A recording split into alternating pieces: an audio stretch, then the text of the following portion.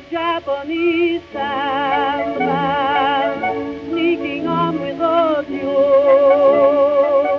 Just an old second-hand man. Hello and welcome to the Good Friends of Jackson Elias, a regular podcast about Call of Cthulhu, horror films, and horror gaming in general. I'm Paul Fricker. I'm Scott Dorwood. And I'm Matt Sanderson.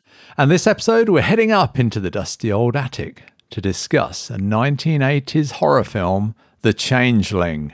I thought all attics were dusty, at least mine is anyway. Yeah, who keeps their attic dust-free anyway? I imagine people who perhaps use their attics as bedrooms, and also, I mean, if you're going to perhaps lock a child up in the attic indefinitely, perhaps the child before they die might keep it clean, but we're getting into spoiler territory. Anyway, before we get into all that dusty, spooky stuff, what's going on? Well, I'd like to put a shout out to anybody who's interested in making a submission for the next issue of The Blasphemous Tome. You've got a couple of months to write up something that will be of great interest to everybody, or hit us with some wonderful art. Submissions should be up to about 500 words and of interest to fans of the show and Call of Cthulhu players in general. And if you want to contact us with your submissions, please send them to submissions@blasphemoustomes.com. And I would like to say thank you to everyone who was involved with A Weekend with Good Friends. So this is the now increasingly regular convention that our lovely listeners have put together on our behalf, running on the Discord server. And we had an awful lot of games this time, an awful lot of players, and I'm happy to say it was a great success. So I'd like to take this opportunity to thank all the people who actually made it a success. For a start, thank you very much to the convention organisers, Martin, Benzer and Chris. The amount of work that these three put in was heroic. And thank you to both Wizard and John for all the work that they put in on setting up the forms that people used to offer games and sign up for them. And that just transformed the running of the con this time. And thank you so much to everyone who helped out with the running of the convention, with answering questions, with sorting out problems for people, and generally answering tickets. So that's Al, Max, Mike Diamond, Nikki, and Rena. Rena especially answered an amazing number of tickets. So, yes, thank you so much to all of you. And thank you very much, of course, to everyone who ran a game at the convention and all the new people who signed up and joined in games at the con and have stayed around on the Discord server to become part of our strange little community there. And if somebody wanted to get onto our Discord server, Scott, how would they do that? We have links in a number of places on our website, blasphemoustomes.com, and I'll be sure to put a link in the show notes as well. And before we get stuck into The Changeling, I'd just like to mention that the finale of Season 1 of Ain't Slayed Nobody, their Yall of Cthulhu arc, comes out on the same day as this episode. And if you haven't listened to it yet, well, for a start you should, but also you might hear my voice creeping onto the episode in a little guest spot. Enjoy.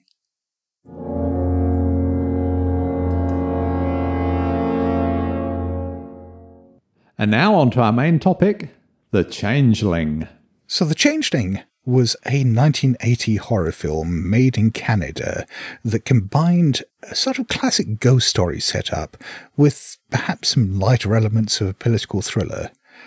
And it came out at a time when horror cinema, or at least some horror cinema, was semi-respectable before the very lurid days of 80s direct-to-video stuff.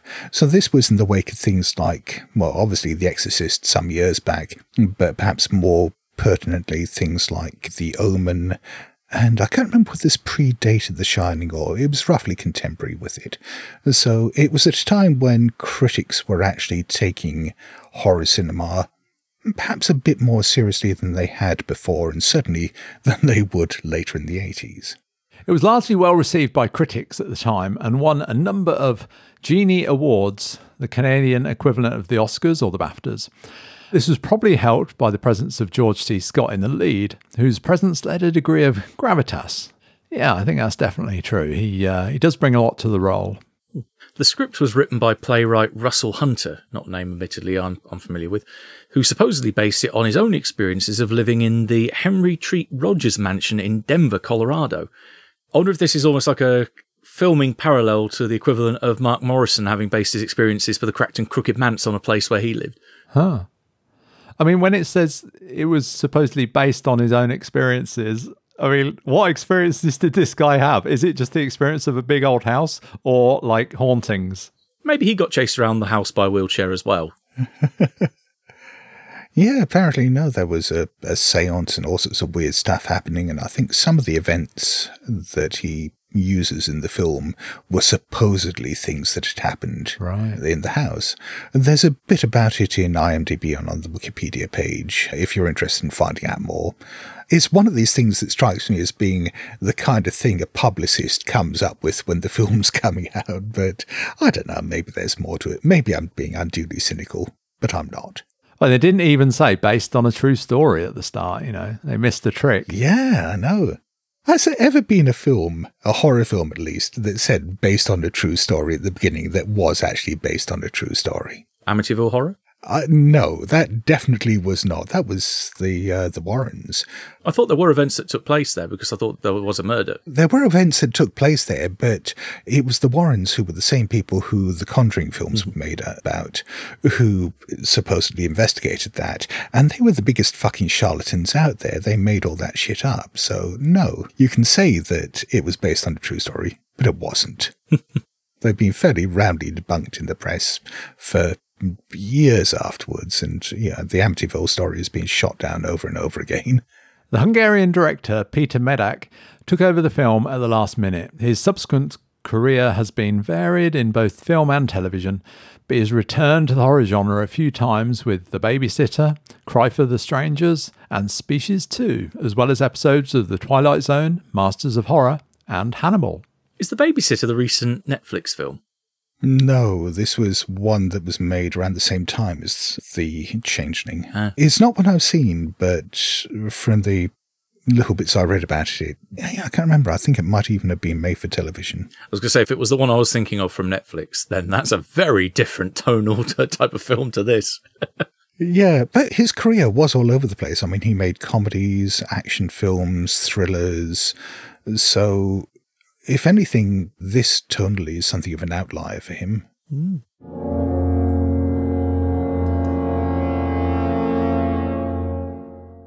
Now let's dig into the story of The Changeling. Well, it's a snowy day in upstate New York.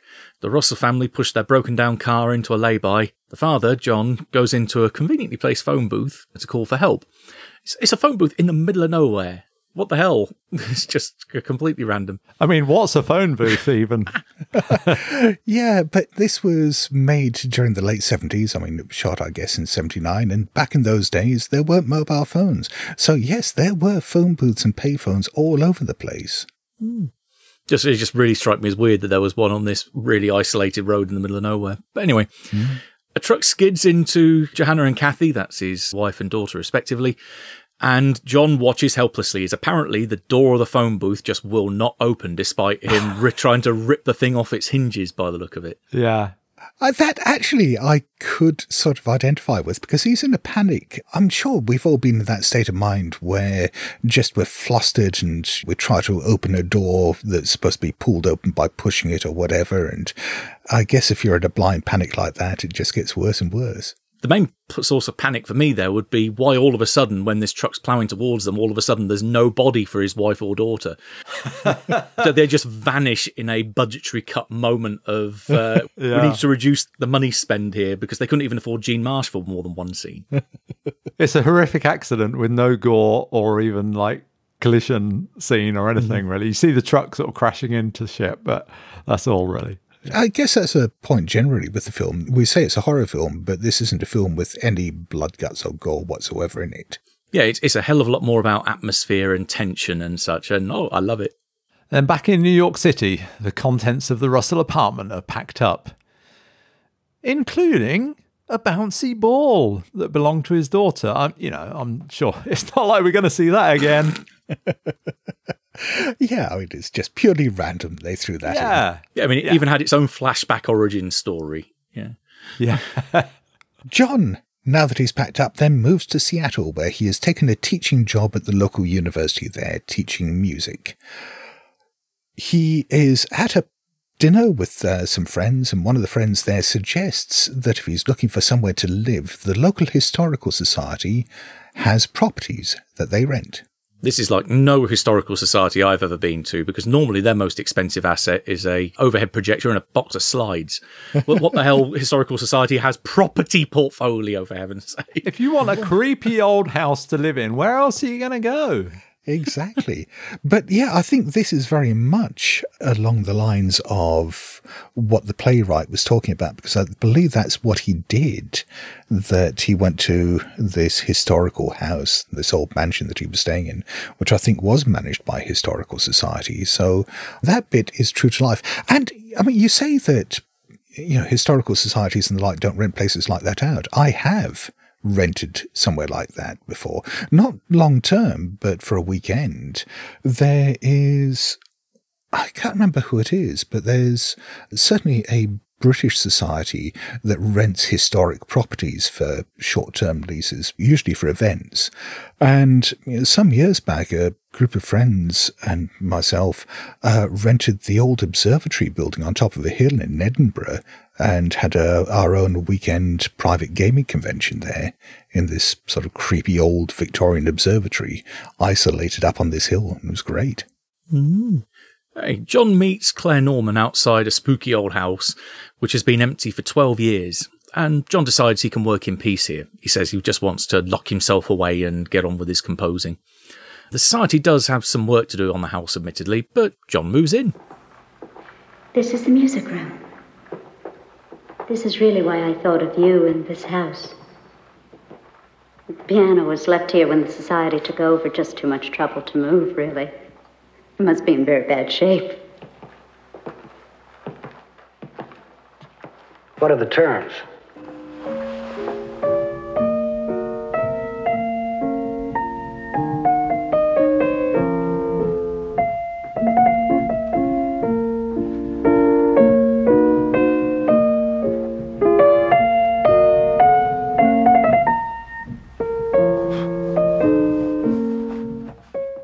Later, we see John at work. He's there composing on the piano, recording his work on this reel-to-reel tape recorder. And he takes a little break and wanders away, and then the piano carries on playing by itself. Well, one note, admittedly. Yeah, that's still one more note than it should have played, unless it's a player piano. Now, this is the first really supernatural thing we see in the film, and I think there's a fairly quick escalation here. It sort of surprised me going back and watching this game, because I saw this at the cinema in 1980 when it first came out, and I haven't seen it since.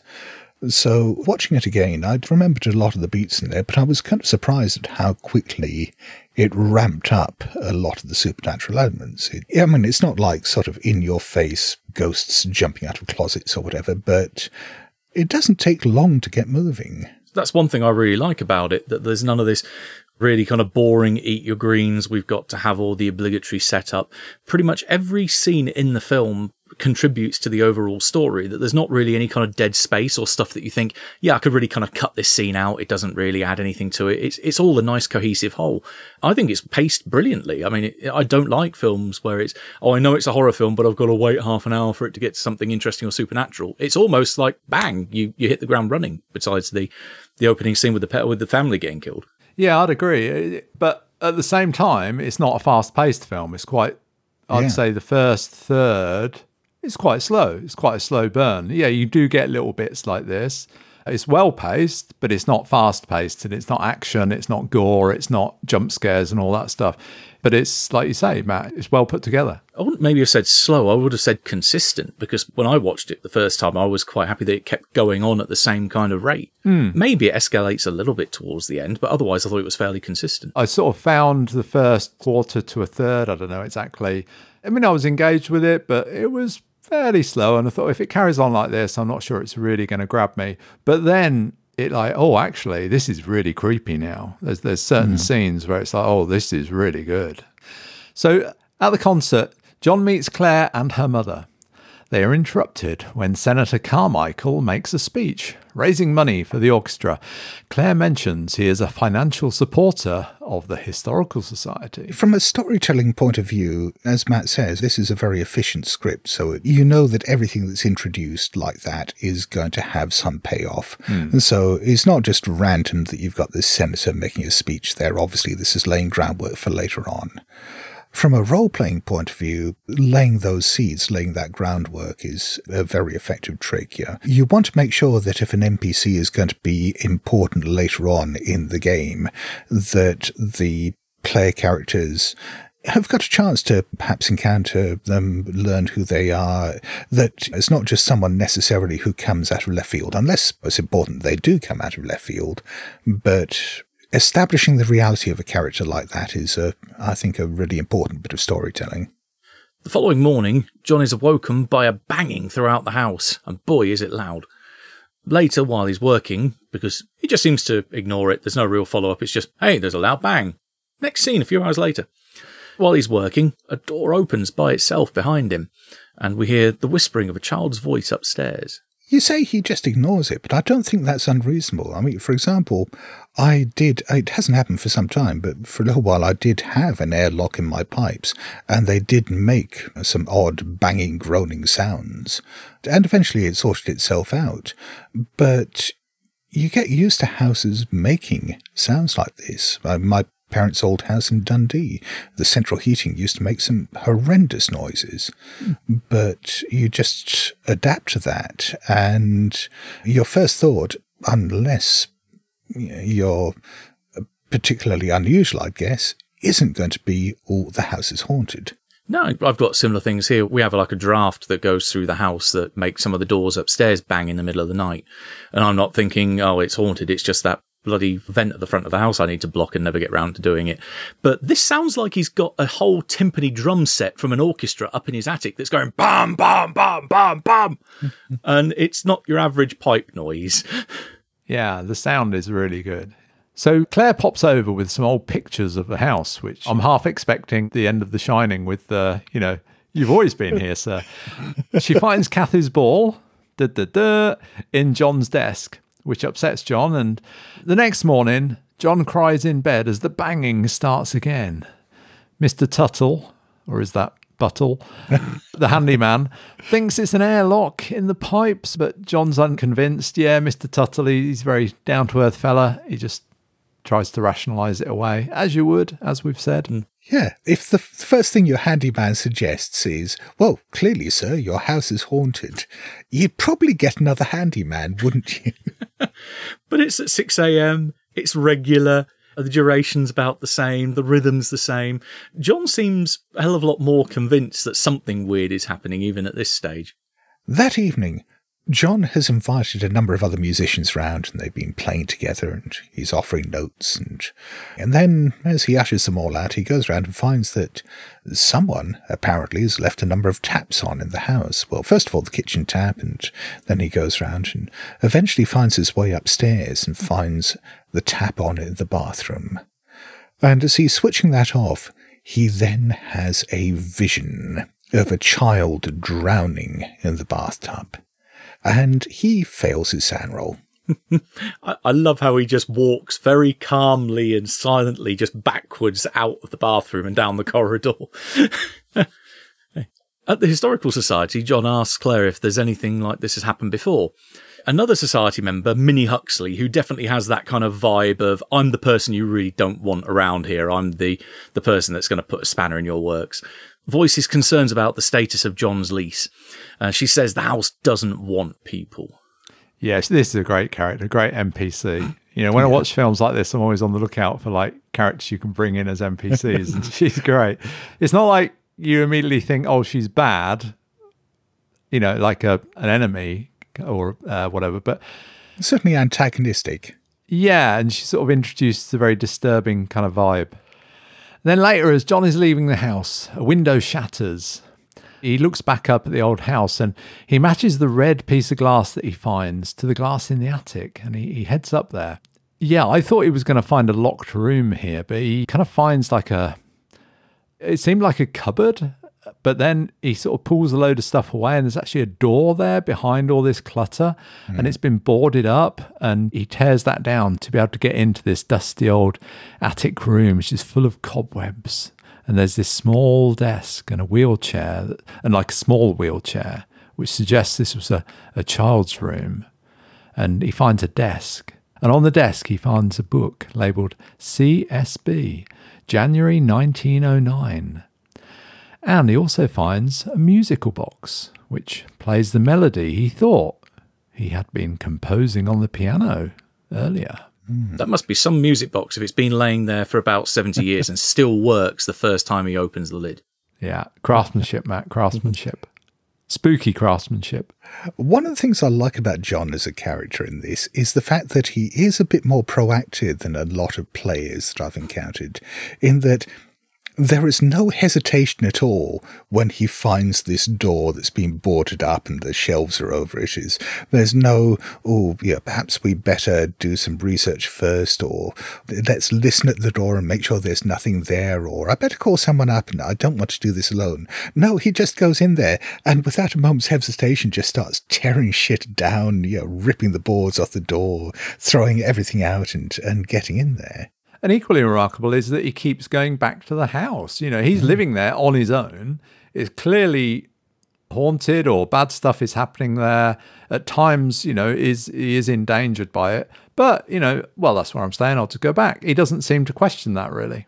What's established about his character, or the character arc, is he starts off with this tragedy. He starts off losing his wife and child. So I think that there is this innate connection to death, though it's never stated outright.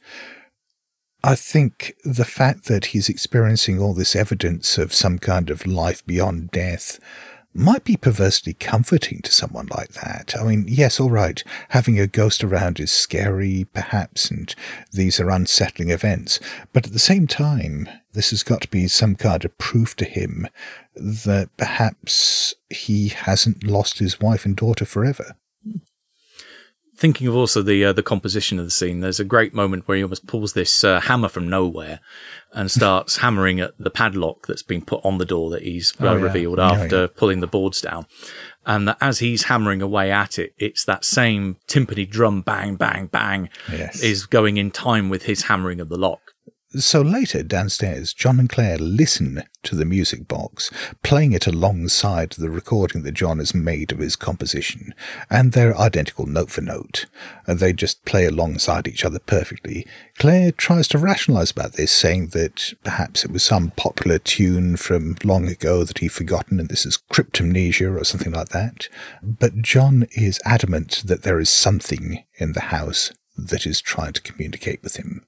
Have either of you two ever had any experiences with cryptomnesia? I've seen it come up as a device in fiction before, but myself, I've never experienced it. Really? Oh, God, I have problems with it all the time. Is that where you have a memory of something? Well, if something happens and you... Anyway, what is it? Yeah. It's where you have experienced a story or a tune or something like that in the past and forgotten about it, and then it comes back into your mind and you think it's an original thought. So you might think, oh, well, I've had this fantastic idea for a scene or a story or a scenario or something like that. Sit down, work it with it, and then realise that actually, no, this was some film that you saw 30 years ago that you've forgotten about, and you're just rewriting the whole damn thing. I think I just get the amnesia altogether and just don't remember that it was something I saw 30 years ago. So no, it's not something that rings a bell with me. All right. No, it's something I'm incredibly paranoid about because I seem to be very prone to it. And I'm always worried that I'm just unconsciously ripping stuff off. I just rip it off. I don't worry about it too much. It's because you consume so much media, Scott. There's only so much room in that head. In fact, it's like a dusty old attic up there, just filled with random shit. I seem to have more of the Homer Simpson approach to memory. It's like one piece of information goes out and then something's got to make room, so it falls out the other side. One day I'm going to wake up and not remember how to drive. In the attic, Claire comments that the book belonged to a child. Evidently the handwriting is a bit of a giveaway there. And wonders what the room was used for. I keep thinking at this point, she works at a historical society. She's never heard of a disappointments room. That seems a bit kind of, okay, plot device maybe. There was a story or a film called The Disappointments Room, wasn't there? It's turned up in a few things. Oh, yeah, but there was something that actually used that as the title. Yeah, I think it was back in 2017 with Kate Beckinsale, and it was a horror film so dreary I gave up halfway through. So what is this matter, Disappointments Room? A Disappointments Room, normally they were more prevalent on the East Coast and even then more towards the north. They were places, usually in attics. A lot of them had metal flooring as well, so that people couldn't pry up floorboards and try and escape that way, and that it was too high up, they didn't want to climb out and potentially fall to their death outside. Where usually wealthy individuals or wealthy families that had a good degree of station in society, if they had a child which they considered was a disappointment, either whether it be that they were disabled, ill, deformed, or had any kind of mental problem, basically anything that meant they weren't exactly 100% perfect and they couldn't be shown off to the rest of their society friends as being, oh, here, look at our golden boy or girl. They'd literally throw them up in the attic and leave them there. Right. Basically, lots of people who read Jane Eyre and saw it as an instruction manual. As long as there's a few RPG books up there, I'd be fine, really. He had a wheelchair, he had a music box, he had someone else's book. What's the problem? After they leave, though, that wheelchair moves very slightly. Ah, yes. So then John and Claire check the Historical Society's records of the house, but find none before 1920. Minnie, our friend from earlier, watches disapprovingly, but mentions that Dr. Barnard lived in the house then. The house was sold in 1909, following a family tragedy. Da, da, da. In time-honoured investigator fashion, John and Claire then go off to the newspaper morgue where they study microfiches. Now, there's something you don't see much anymore. Are they like whiting, just really small fishes? Yes. Because I think anybody under the age of about, I don't know, I'm guessing about 40 probably hasn't got a bloody clue what these things are, have they? It's how you make an attract fish roll with a computer. Yeah. So microfiches are basically photographs of documents that are put on small rolls of film that you then play through a projector, or you shine light through a projector and blow them up again so you can read them. So it's basically an old-fashioned analog way of storing all these vast amounts of documents in a very small amount of room. It's kind of like the internet in black and white. And no search function. Yeah. That's one thing I never ever grasp, because when you see this come up in films, they always suddenly go, they're blitzing through these things at ridiculous speed, and then just so happen to land on the article they need. That's the library use role, Matt. Yeah. The reason for that, Matt, is really simple. Because doing it realistically would look shit on film. You could do a montage scene. No, that'd be dull. Right. So anyway, carry on. But yes, anyway, they clearly pass their library use roll and the keeper gives them a handout. In 1909, 7-year-old Cora Bernard was hit by a coal cart outside the house and died sometime later. John realises that this means she died in a fairly similar manner to his daughter, Kathy. And again, this goes back to this whole idea of his family tragedy being a hook into all this. Now, as we'll see, the film obviously diverges from that quite drastically as this goes on, but there's still that element of him having lost a child and now trying to help a dead child. So I think that kind of personal hook is something that, again, works very well in RPGs. It's something, certainly with convention games, I strive for. How easy is it, do you think, to try to work stuff like this into campaigns, though, particularly pre-written campaigns? Is this something that you've ever managed to pull off, or is it just something that you tend to have to leave up to the players? It's something I definitely would like to do more often. Sometimes it works, sometimes it doesn't. It all depends on the background that you get given by a player for their character and then compared it against the campaign. If there is no commonality, it can feel a bit forced at times. But if there's opportunities where you think, oh, this NPC that they've mentioned in their background, this could be this NPC in the campaign, by all means, make them the same thing and kind of mesh them together that way. Here, I think it's definitely, it adds a nice layer to it because it actually gives a kind of reason for him to be invested rather than just, oh, you're a random guy that showed up at the house and therefore you get to experience all this stuff. It feels nice and cohesive.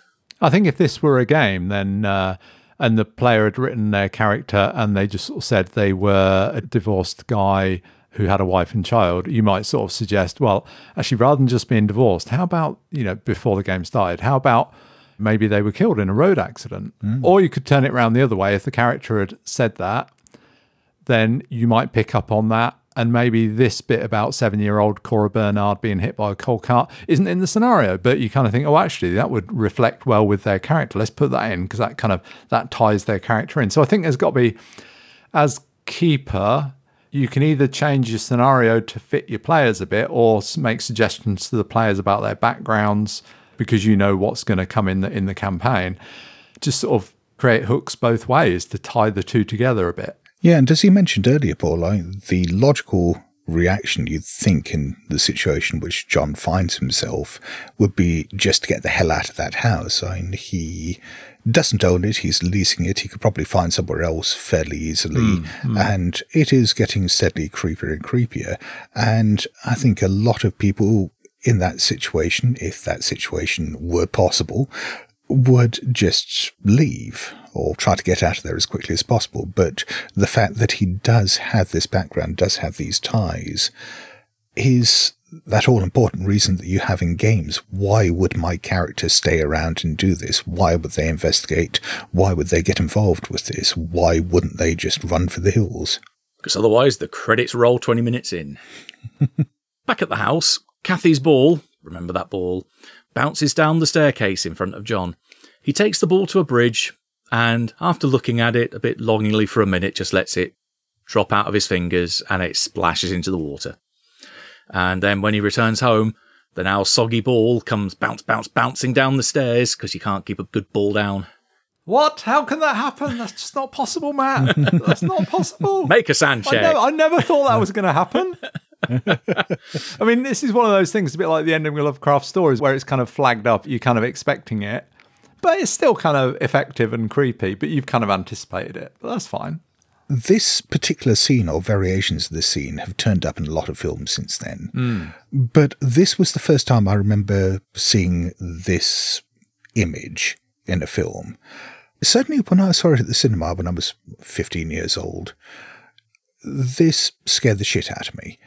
Now, obviously, it doesn't have the same impact on me for a variety of reasons, but I think it's one of these images that's probably been so used since then that it's been diluted. There was this real shock of the news seeing it at the time, which I don't think you can really experience anymore, which is a shame. And it was also interesting going back to this scene in that, in my memory, there was a lot more to it than that. There was perhaps more of a build-up, more repetitions or whatever, and I've forgotten how brief the whole thing was, that he's sitting there working, the ball bounces down, he picks it up. Almost immediately he's in the car driving out to the bridge, chucks it over, and I thought, okay, that's actually quite sudden, that's quite compact. I thought this was going to be longer, there was going to be more to it, but no, I mean, that's like 30 seconds. Mm-hmm. Now, like any good investigator, John contacts the psychic research facility of the university. Fantastic. We know we're in for some good stuff now. A medium and her husband come to the house to perform a seance. John records the session on his reel-to-reel tape player as the medium attempts automatic writing. Now, this is quite an unusual type of seance with this automatic writing. It's not something we usually see. So she's kind of got a pen or a pencil and she's got a big wad of paper in front of her and she just kind of scrawls on it, this automatic writing thing without sort of thinking. It's just sort of channeling spirits or whatever. And the guy next to her just pulls the top page off as she finishes so she can write on the next one. So it just kind of goes on and on. That's quite a dramatic device, I think. Visually, that worked very well. Automatic writing is fascinating because, I mean, not only is there this spiritualist aspect of it here, but that sort of bled over into the surrealist movement, and there was a lot of sort of artistic versions of this that came out where people would use it as a means for tapping into their unconscious. This was paralleled by automatic art as well, and I can't remember whether I've mentioned him on the podcast before. There was an artist called Austin Osman Spare who used automatic artwork as a sort of occult practice, as a magical practice, creating these artworks that were these combination of art and divinations or ways of touching whatever was beyond. And I think that's a fantastic thing to bring into a scenario. During the seance, a child makes contact, but it's not Cora. It's a boy called Joseph who wants John to help him. And when they try speaking to him, he smashes a glass and goes for a sulk in the attic. What is in this house? Speak to John. John is with us. How did you die? Did you die in this house? Why do you remain in this house, Joseph? How did you die? Joseph, did you die in this house?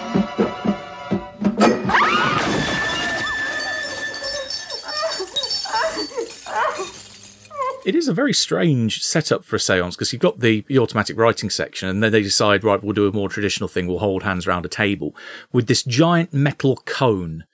Oh, yeah. Sat on the middle of the table that just kind of rocks back and forth, and then that kind of slams down. That's what smashes a glass, and then he goes for a huff by closing the door back up in the attic. Yeah. What the hell is that cone there for? That was cool. I don't know what that was for, but it was a great visual thing. Are seances and stuff like that things that you've ever used in your games? I set a game down in Casadega in Florida around the spiritualist commune there, so it definitely featured quite a bit in that scenario. Yeah, I mean, certainly I'm always attracted to doing stuff like this in games as well. But obviously in Call of Cthulhu, there's the complication that if you're playing an absolutely sort of purist Lovecraftian interpretation, there aren't necessarily ghosts. But you can use seances and mediums and so on as means for contacting all sorts of other things that people might just assume are ghosts. Later, John plays back his recording of the session. Again, this wonderfully big reel-to-reel tape recorder that doesn't date the film at all. Passing his listen roll, he hears EVP, responses to questions. These include little phrases or statements like, can't walk, my father, Sacred Heart, my medal.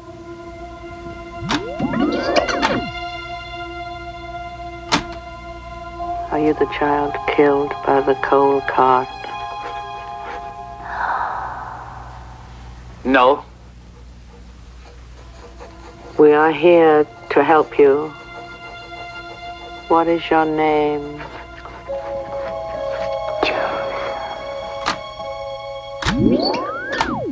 What is your name?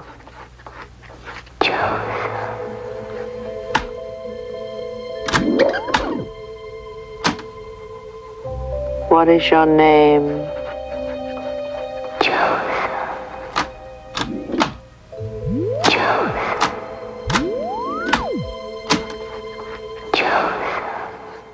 Do you want to explain what EVP is, Matt? Electronic voice phenomena. This thing that can, admitted the cynic in me says can very easily be faked, and even actually does come up as a plot point later on. They say, well, tape recordings can be faked, can't they? Where you record a session, like the scene that you've had with the medium doing automatic writing, and then her husband will then read out what she's written. In this case, you have the medium asking the question and then this ghostly voice giving the answer before the husband then repeats what she's written on the paper.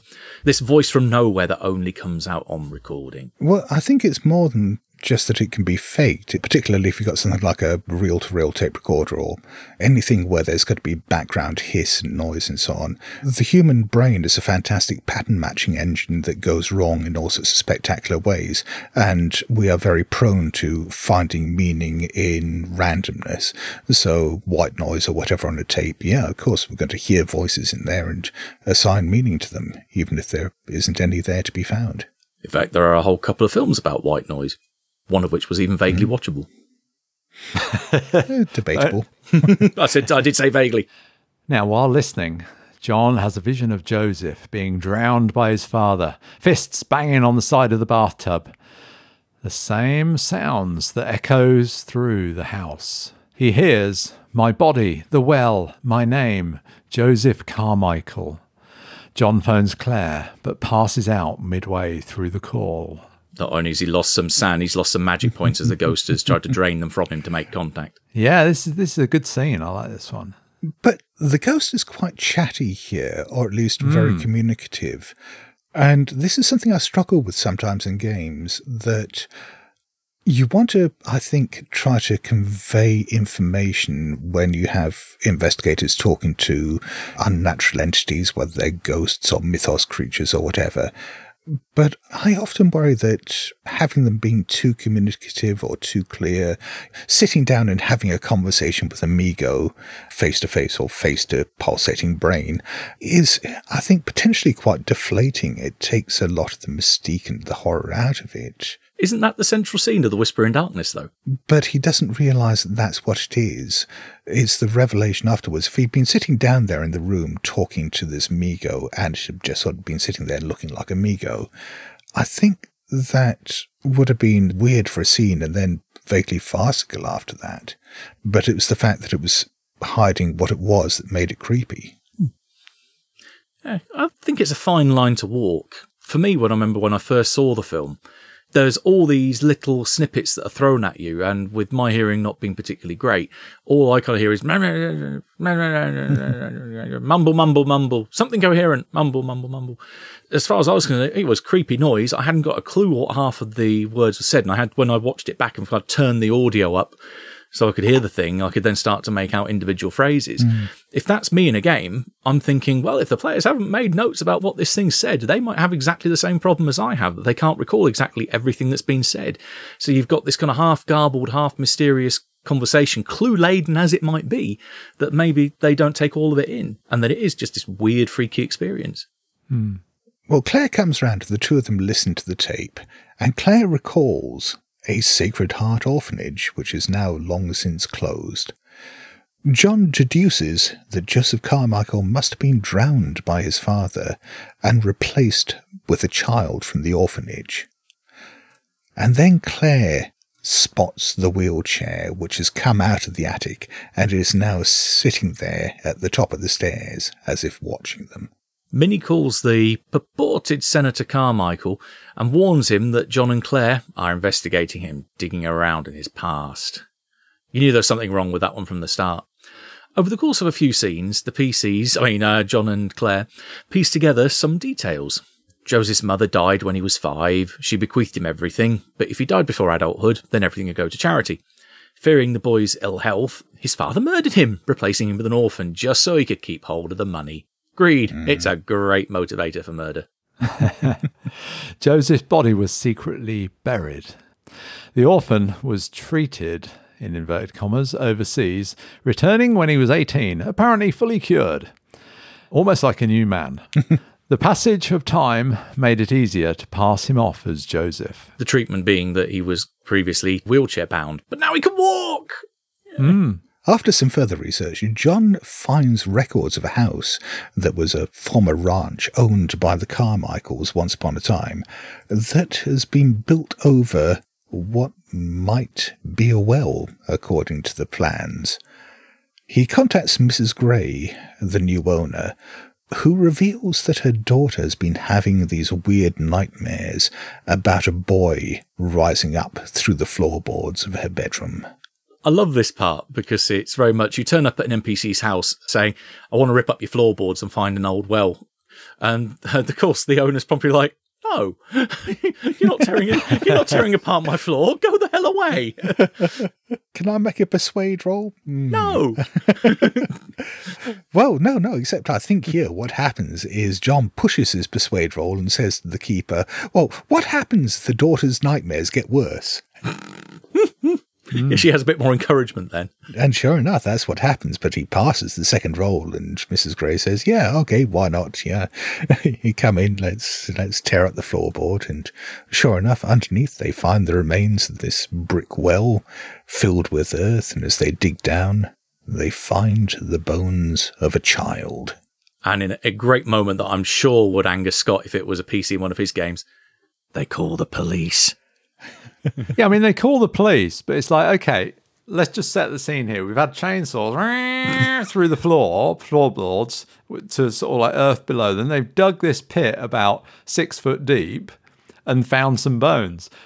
Now we call the police. The police come round. There's a woman with her daughter, a couple of strange guys with spades looking down a hole. It's like, you found some bones. why did you pull up the floorboards and then dig down 6 feet to find these bones? How did you know they were there? That's going to take some explaining, right? Better than inconvenience. Well, I think that's, again, something you can steal for your games really well. That's a great way of dealing with what happens when the players call the authorities, which is, most of the time, the stuff investigators are going to tell the authorities is just so fucking unbelievable that nothing's going to happen. But not satisfied with this, John leaves. But then, in the middle of the night, he starts thinking it over. And he goes back to the house, which is now taped off as a crime scene or whatever, I think. And he goes back in and starts digging down there in the mud again. And I was kind of half expecting some hand to come up and grab him or something like that. But no, he digs around in the soil and finds a medallion. Not really. Oh, actually, it rises up out of the earth, doesn't it? It rises up out of the earth. And it's there. It's like this little, bit like a St. Christopher's sort of medallion on a little gold chain. You get quite a lot of this in this film where John obviously is an active presence who's going off investigating and researching stuff. But a lot of the time, things just get dropped in his lap. Well, in this case, worm their way up through the soil in front of him. This is the going on from the point of that he knows he hasn't got any physical evidence because the agency can't back up any story to the police. And this kind of leads into that when he takes the medallion back to Claire, she says, well, go to the police with it. He says, well, no, because the police dug around in the well. They couldn't find anything. How were they going to believe me that I went back to the place, broke in, and then miraculously found the thing? So they're still stuck with this. It's all circumstantial. There's nothing to physically beef up or anything, even though the medal does have Joseph's date of birth, name and date of birth on it to kind of prove, in inverted commas, that it was him that was down in the well. So John decides, without being able to go to the police, he's going to do something good, like a good old investigator, like a bull in a china shop would do. He goes to confront the senator as he goes onto his private jet. Some shit security at that airport, I tell you. It's difficult to remember how different the world was before 2001. Obviously, airport security changed a lot after that. But, well, actually, it changed a lot in the 1970s as well, because there were a lot of hijackings, aircraft hijackings in the 1970s, political hijackings particularly. For a long time, airport security was really quite lax.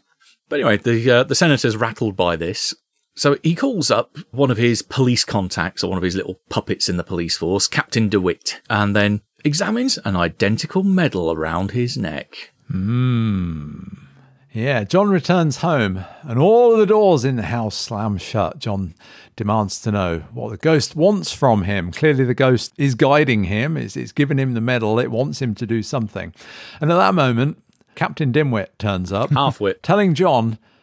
Halfwit, sorry, I got his name wrong. Telling John to stop blackmailing the senator. So obviously the senator's called, as you said, the senator's called some flunky in the police and has got him on his side. And he wants John to return the lost medal. But John tells him to leave and, he's not going to have it. He doesn't have it or whatever. And DeWitt threatens to come back with a warrant. But he's not going to be coming back. He's got one more scene. Yeah. While all this is happening, Claire arrives and she's in an absolutely foul mood because she's been forced to resign from the Historical Society, and the Historical Society are cancelling John's lease. And she leaves shortly after that info dump, and John, looking into a mirror, sees the mirror shatter and gets a flash of DeWitt in a car accident there, hanging upside down. Meanwhile, Claire sees the accident, or sees the car crashed in the street, and phones John to let him know. And it seems like the ghost has made the problem go away for them. I was a little disappointed with this aspect. I mean, it's creepy, but in terms of a game, if this happened in the game, I'd find it a bit of a damp squib. You're throwing a problem at the players and it's sort of, right, okay, what are you going to do about this? And it's sort of, oh, okay, well, it's all taken care of off-screen by other forces anyway. And I think there is a bit of that in this film where John is at times, I think, for all his proactiveness in looking for stuff, is very much an observer rather than a driving force here. He's sort of stirred the ghost into action, but fundamentally, the ghost does most of the stuff. He's just there I don't know, almost like a cheerleader for it. I think that the difference is that the ghost provides all the clues, and it's John who interprets them and puts the narrative together, because he does make, on a few instances, quite a few leaps of deduction, piecing it all together, which the ghost can't, or at least the ghost in the narrative. If it did that, then there would be no bloody point of John being in the film. He is very much the one that puts the puzzle pieces together. So I think he does have a function. It's just that it maybe not be as very much an active one, that it's very much reactionary to all the little pieces he's been given. If I were playing John in a game at this, and the keeper was telling me all the cool stuff that the ghost was doing in order to resolve things, and I was just watching the pretty lights, I'd be a bit pissed off. The senator learns what happened to his pet policeman in the car accident. He summons John to his estate, and John tells the senator everything, calling him a changeling. Hey, title drop, everybody drink. The senator tries to pay him off, just sort of like, what do you want? Just I'll write you a check and you can leave kind of approach, wanting to preserve his father's good name. But John refuses any money and hands back all the physical evidence that he's collected. It's clear that John doesn't really want revenge on this guy. It's an interesting kind of relationship and approach, and it's perhaps not the one we expected. Yeah, it's sort of, he sees himself as a messenger. Here's the message. I've delivered it. Job done. And kind of on your conscience be it, really. Meanwhile, back at the house, Claire hears a voice upstairs and, of course, goes up into the attic to investigate. And at this point, the wheelchair comes to life and chases her through the house in one of the film's rare action scenes, eventually just knocking her down the stairs.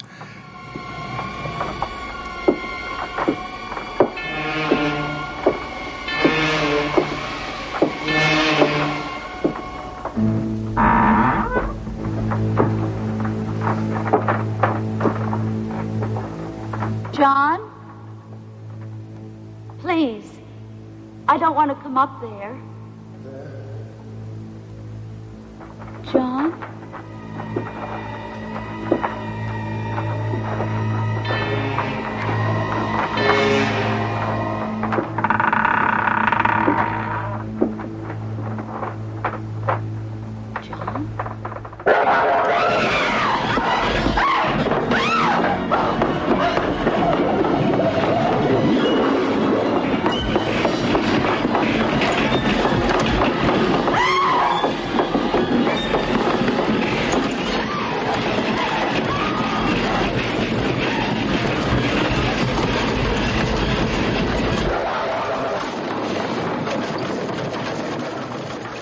I remember finding this quite creepy and, well, not creepy, but quite scary when I saw it at the cinema.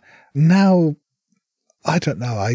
I don't think the film is stronger for having the scene in. I mean, it's a nice, striking image, but I think it undercuts the general tone of the film. It does have a certain comedic atmosphere to it. And also, from this point in, this is where you know all the budget in the film was saved for these few scenes coming up. Yeah. John arrives and tries to confront the ghost, fighting against a gale as he struggles up the stairs. He's blown through the railings, landing under the swinging chandelier as fire consumes the banisters. Yep, all the pyrotechnics are coming out now. And this massive, chandelier that we keep seeing, sort of aerial views looking down on the chandelier and the stairwell and the hall below. Well, anyway, let's see what happens with that. The chandelier of Damocles. Exactly. So meanwhile, back with the senator, he's comparing the medals, the one round his neck and the one that he's got from this guy from the well. And he throws one aside and hangs the other on the painting of his father on his desk. The real Joseph's ghost whispers "father" and "my medal" as the desk begins to shake.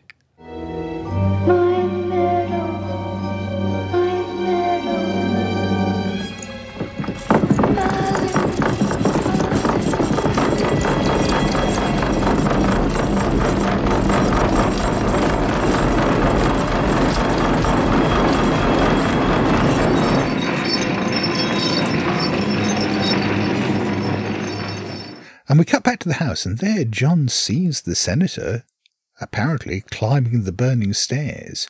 The banging sound starts again, echoing through the house, and the chandelier falls, but happily John passes his dodge roll and rolls out of the way.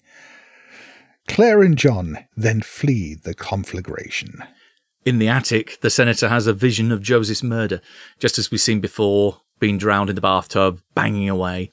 Meanwhile, he's also standing at his desk, staring at the painting. As the house explodes, the senator lies dead in his office. John and Claire arrive in time to see the senator's body carried into an ambulance. That ambulance then speeds away right past the burning house, and you think evidently they care more about the body of a dead senator than they do about the burning of a historical landmark. Well, traditionally, ambulance crews don't put out fires. Well, the emergency services in general, they couldn't give a shit. They've just left the house to burn while they think, oh, we've got to pick up a body first. I mean, it seems fair enough, to be honest, Matt. Yeah. Anyway, yeah. The next morning, the house is in ruins, just rubble, and the music box opens and begins to play that little tune. That is one hell of a music box. Yeah, magical artifact right there. But this sort of, I think, is classic 70s and 80s horror cinema. It sort of leave on that one stinger. And it's not just the fact that it's there being creepy, but it's just saying, yeah, okay, we're leaving the option there in case we want to do a sequel.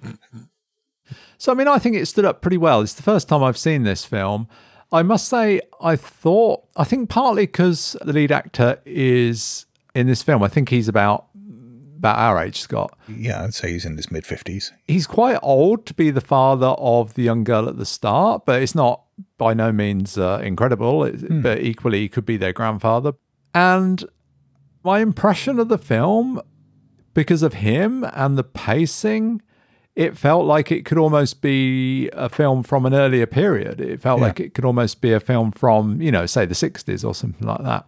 Possibly even older. Yeah. Certainly in terms of the technology in the film stock and so on, obviously it was of its time, but in terms of the type of storytelling, it's a fairly timeless ghost story. And if this were made today, if we think of a film like, I think it's Insidious or whatever, with the writer moving into the house, it's going to be a family, but it's going to be, a guy in his 30s. It's going to be a young, good-looking guy rather than an older guy in his 50s. I just don't think that... I mean, maybe I'm wrong, but maybe there are other examples of more modern films that feature this. But I just think the casting is good because he's really carries it. Yeah. But I kind of question whether that would be the approach they'd take if they made that today. Well, I mean, George C. Scott was a big star at the time, and having him in a film like this, as we mentioned at the top of the episode, lent a certain amount of weight to it.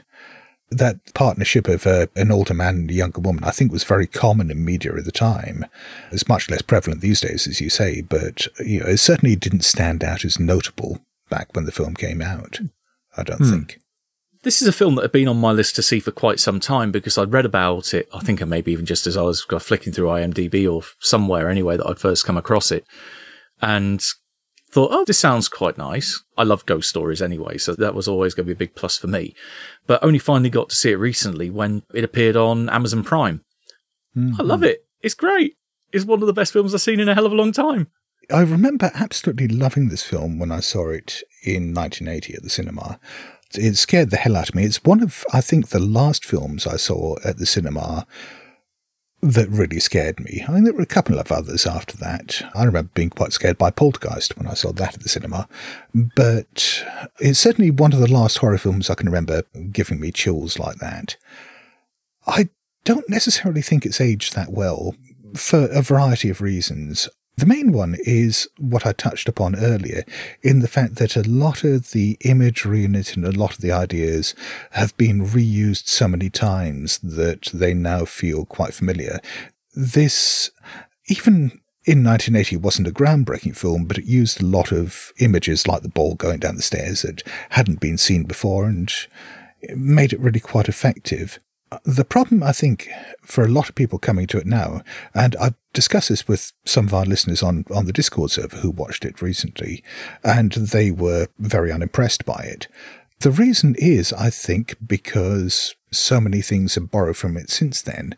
I remember having this experience myself when I was about 17, and I watched the Todd Browning Bela Lugosi Dracula for the first time on TV.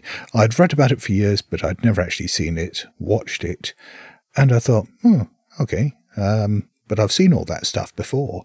And It's because almost every single scene in this had found its way into popular culture, that it had been parodied and pastiched to death, and there was nothing novel about it. There was nothing that really felt, I don't know, like something I hadn't seen before. And I think there's that real danger with films that set templates that you go back to them years later and it's just sort of, yeah, well, this is pretty ordinary. Yeah, I agree. A lot of the stuff we've seen in other places, I think the bottom line test is supposed to be creepy. Is it creepy? Yeah, it is. Definitely. Because, I mean, I definitely found it creepy. Like I said, the first sort of, I don't know, quarter, third, I wasn't that engaged by it and I was kind of ready to not be giving it that great a review. But then it kind of grabbed me with the way it handled the creepy elements were very effective, and that's perhaps down to the sound and the music and the whole vibe of the place and the lead actor's performance, and all those elements came together to bring those things which are now perhaps cliches, but to actually give them some strength and effectiveness in this film. I don't think there's actually anything original in the story itself. The story is about as well-born as you get. This is something that puzzled me some time back, Matt, when you were talking about how ghost stories were your favourite genre of horror because unlike so many other things, that there seemed to be so much you could do with them. Fundamentally, you do tend to get the same stories over and over again in ghost stories. And this one is as well-born as you get. It's someone who was wrongfully killed, trying to communicate, wanting revenge from beyond the grave, wanting justice for their death, wanting their body to be uncovered. We've seen that hundreds of times before The Changeling. We've seen it hundreds of times since. It is as obvious as you get. I mean, it's a well-told story, but the story itself is really, really obvious and simple. If you go down to its, no pun intended, bare bones of the skeleton of the story, you could probably make that comparison with a lot of other types of genre film as well. I just think it's the mask that you put over it each time and how that can be varied. Oh, yeah. Even with such a basic template, you can still tell some very, very wildly different stories. But I think that's true of any horror tropes or any horror subgenres. When you may not like, for example, slasher films or werewolf films or whatever, but I'd say exactly the same thing applies there, that as long as you bring originality to the storytelling and tell the story well, then it doesn't matter what the bones are, it's what you bring to it. There are only so many stories and only so many ideas out there. What's important is telling them well. That's one of the things I like particularly about this, and think of the style of how it's done. There are next to no jump scares. There's no blood or gore for the sake of it. It's very much a nice, harmoniously put together film, and it kind of dishes all the crap that I don't like about that kind of genre, and then just keeps it really, really nice for me. So I love it. It's a really, really good film for me. And I think in terms of gaming, I think it's nice that the ghost isn't just an entity that you have to fight or get rid of, or that is a direct sort of antagonist all the time. A lot of the time, it's down to things happening in the house, which we can sort of say have a root in the spirit, but like the doors opening and closing, the piano playing, the ball bouncing down the steps, the various things, or the banging, of the side of the bath, as we learned, but the banging sounds. So it's kind of weird manifestations in the house which aren't necessarily attacking the main character. They're kind of maybe attacking their sanity, but which I think, unless you're in the scenario we tend to look at the entity and sort of think, well, what powers have they got? But we don't necessarily think of just making them create creepy effects like that necessarily. Yeah. And I think that's a device that I'd be interested in making, trying to make more of, in the game. And I think another useful gaming aspect of this is the dynamic of having, sort of an alliance, or certainly that relationship between John and the ghost, where it is sort of they're helping each other. But it's something that is, as we see from the ghost's actions and his actions towards Claire, particularly with the wheelchair, it's still angry, it's still dangerous. And I think in games where you have perhaps investigators whose motivations are aligned with mythos entities or creatures or monsters, whatever, or even cultists, that you might occasionally have these uneasy alliances or these symbiotic relationships. But at the same time, it's always useful reminding the players just what it is that they're in bed with and making sure that they never feel comfortable there.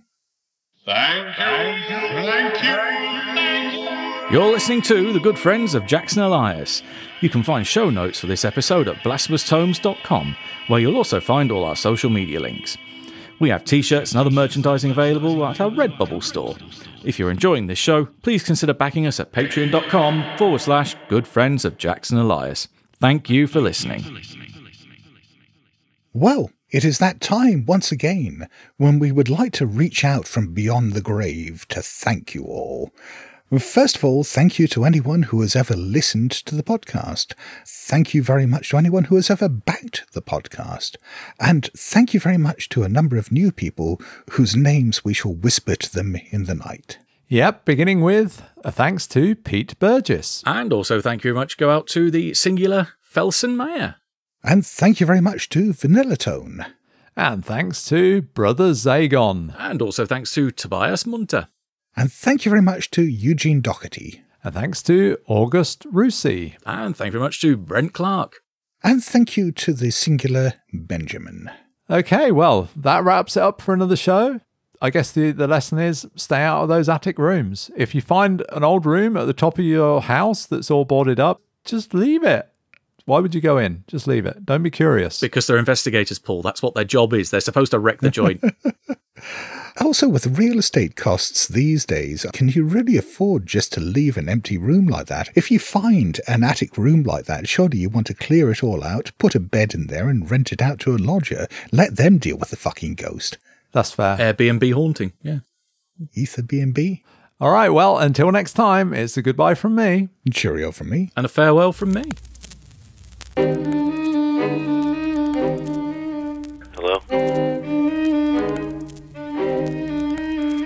BlasphemousTomes.com